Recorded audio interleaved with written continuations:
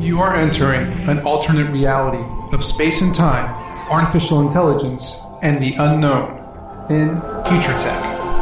I'm your host, Jason Sherman. And today I want to talk about light-speed travel, not only how exciting it is, but how fast it is, how it's kind of like time travel, and also I want to cover NASA's theoretical helical engine, which supposedly can travel 99% the speed of light. But for those of you who aren't familiar with light speed travel, of course we don't have light speed travel. You do see it in Star Wars and Star Trek when they travel through hyperspeed or hyperspace and the warp drive activated and they start traveling and like the light is moving really fast past them, and then all of a sudden you notice they start having conversations and they start going to get some food and they start training and they start going to sleep. Because light speed travel, although it's fast, you have to travel through space to get to your destination. And light speed travel is 186,000 miles per second. So, get your laser pointer and your cat and start pointing the laser pointer and make the cat chase it. You see how fast that laser pointer hits an object. I mean, if you want to go outside at night and hit a wall very far away, you can do that because the light is traveling so fast, it's the blink of an eye. And light speed travel means that if you're a superhero and you have super speed and you can travel the speed of light, you could go all the way around the Earth 7.5 times in 1 second. So as much time as it takes you to blink your eyes is how fast somebody can go around the Earth 7.5 times. Let's compare that to a jet aircraft. A jet aircraft can go from the East Coast to the West Coast of the U.S. in 4 hours. 500 miles per hour. So, we're slow. So, let's talk about one of our neighbors, Neptune. Neptune is pretty far away, and I believe it's 4 light hours away. So how long would that take us, to get there? Light speed travel, we can get to Neptune in 4 hours. But if we're traveling, regular, our spaceships that we have, it's going to take us years to get there. Mars takes us almost 1 year right now. It takes us like 7 months to drop off our rovers and our robots up there. But with light speed travel, we can get there in 12 minutes. Just like a quick subway stop. And let's talk about the moon. The moon takes a couple days to get to, but we can get there in 1 second with light speed travel. So light speed and time travel, like Einstein came up with the theory of relativity, the space-time continuum, and all those things, right? And he talked about light speed as well. We have to think about things like this. When you see the Hubble Space Telescope or the James Webb Telescope or any telescope showing us images of far off, billion light years away, distant galaxies and stars and planets and all sorts of cool black holes, the light that those phenomena are emitting take light years to travel to us. Think about that. The images we're seeing happened, we're seeing the past, right? We're traveling through time. Let's say the James Webb Telescope recently showed us a cluster of galaxies that supposedly is like 100 or 200 million years after the Big Bang, which is crazy to think about how close to the Big Bang we can see now. But that happened billions of years ago. So billions of years ago, those images happened, and we're seeing them today, but the light had to travel to us in order for us to see them. Yeah, it's crazy to even think about. I understand. But let's do a time travel example from the movie Interstellar by Christopher Nolan. If you haven't seen it, with Matthew McConaughey and Hathaway, when they had to leave the ship to go onto a planet that suffered time dilation. So for every minute on the planet, it was like an hour or a day, actually, or even longer than that on the ship outside of the atmosphere of the planet.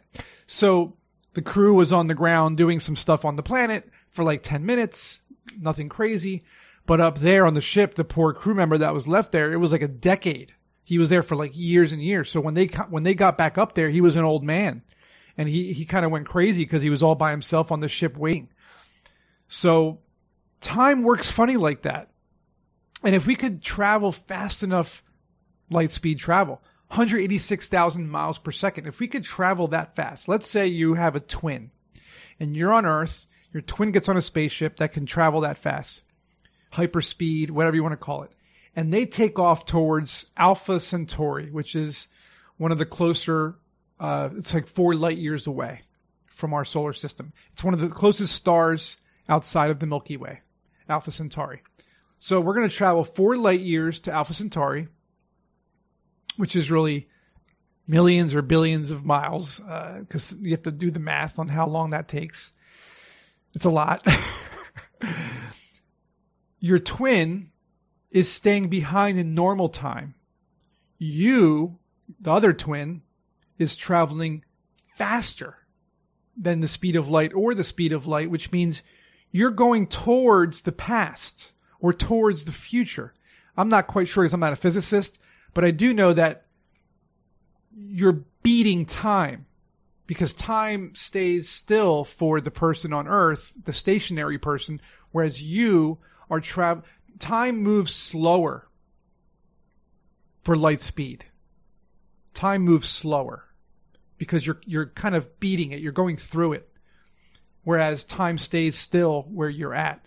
So I had to stop for a second to do some math because I was curious about this. And at the speeds that we currently have available, it would take us 75,000 years to get to Alpha Centauri.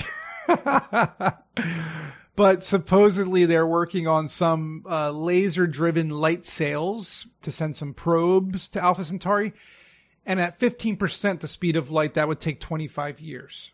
So that's not as bad, but we really need something to do light speed. If we can do light speed travel, then we could most likely, think about it. If we can get to Mars in 12 minutes, then maybe we can get to Alpha Centauri in a month using light speed travel. But that's kind of my point when we're talking about Star Wars and Star Trek. Watch those movies again when they travel through hyperspace or warp drive or wormholes or whatever, and you see the lights flashing, and then after a while you just kind of see the lights flashing and they're just carrying on with their business because it takes time.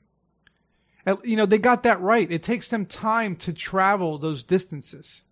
A lot of times it'll even say how long till we get there, and they'll say, a couple days or a couple hours or whatever it is.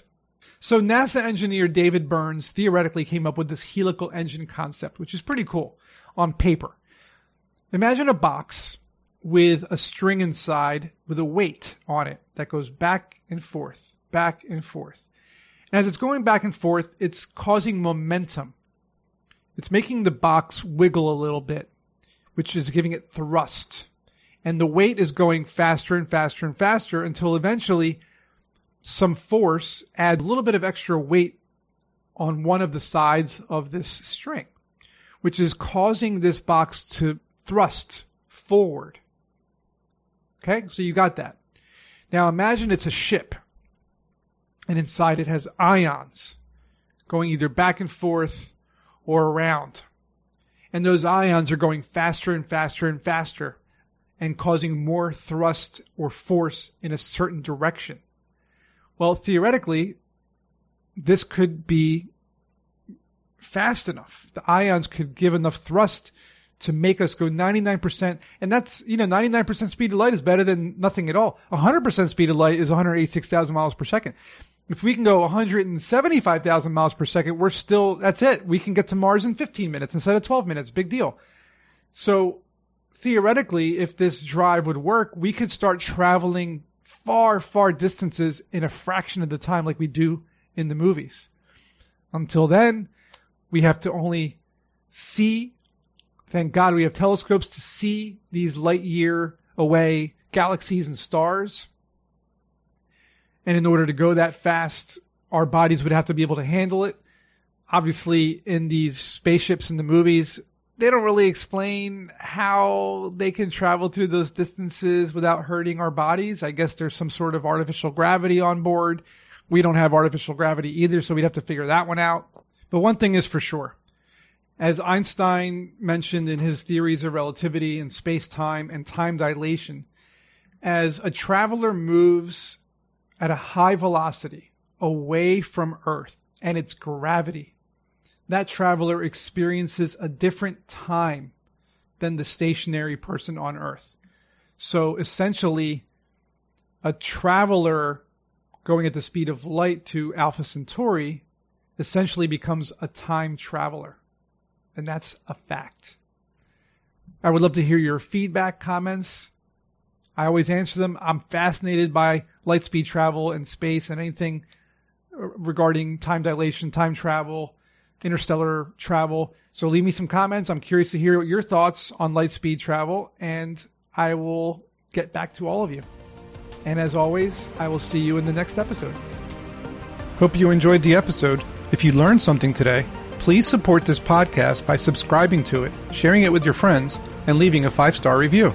You can learn more about me at jasonsherman.org, where you'll find information about my book, also called Strap On Your Boots, available on Amazon, as well as my course called Startup Essentials on Udemy or Skillshare. I'll see you in next week's episode.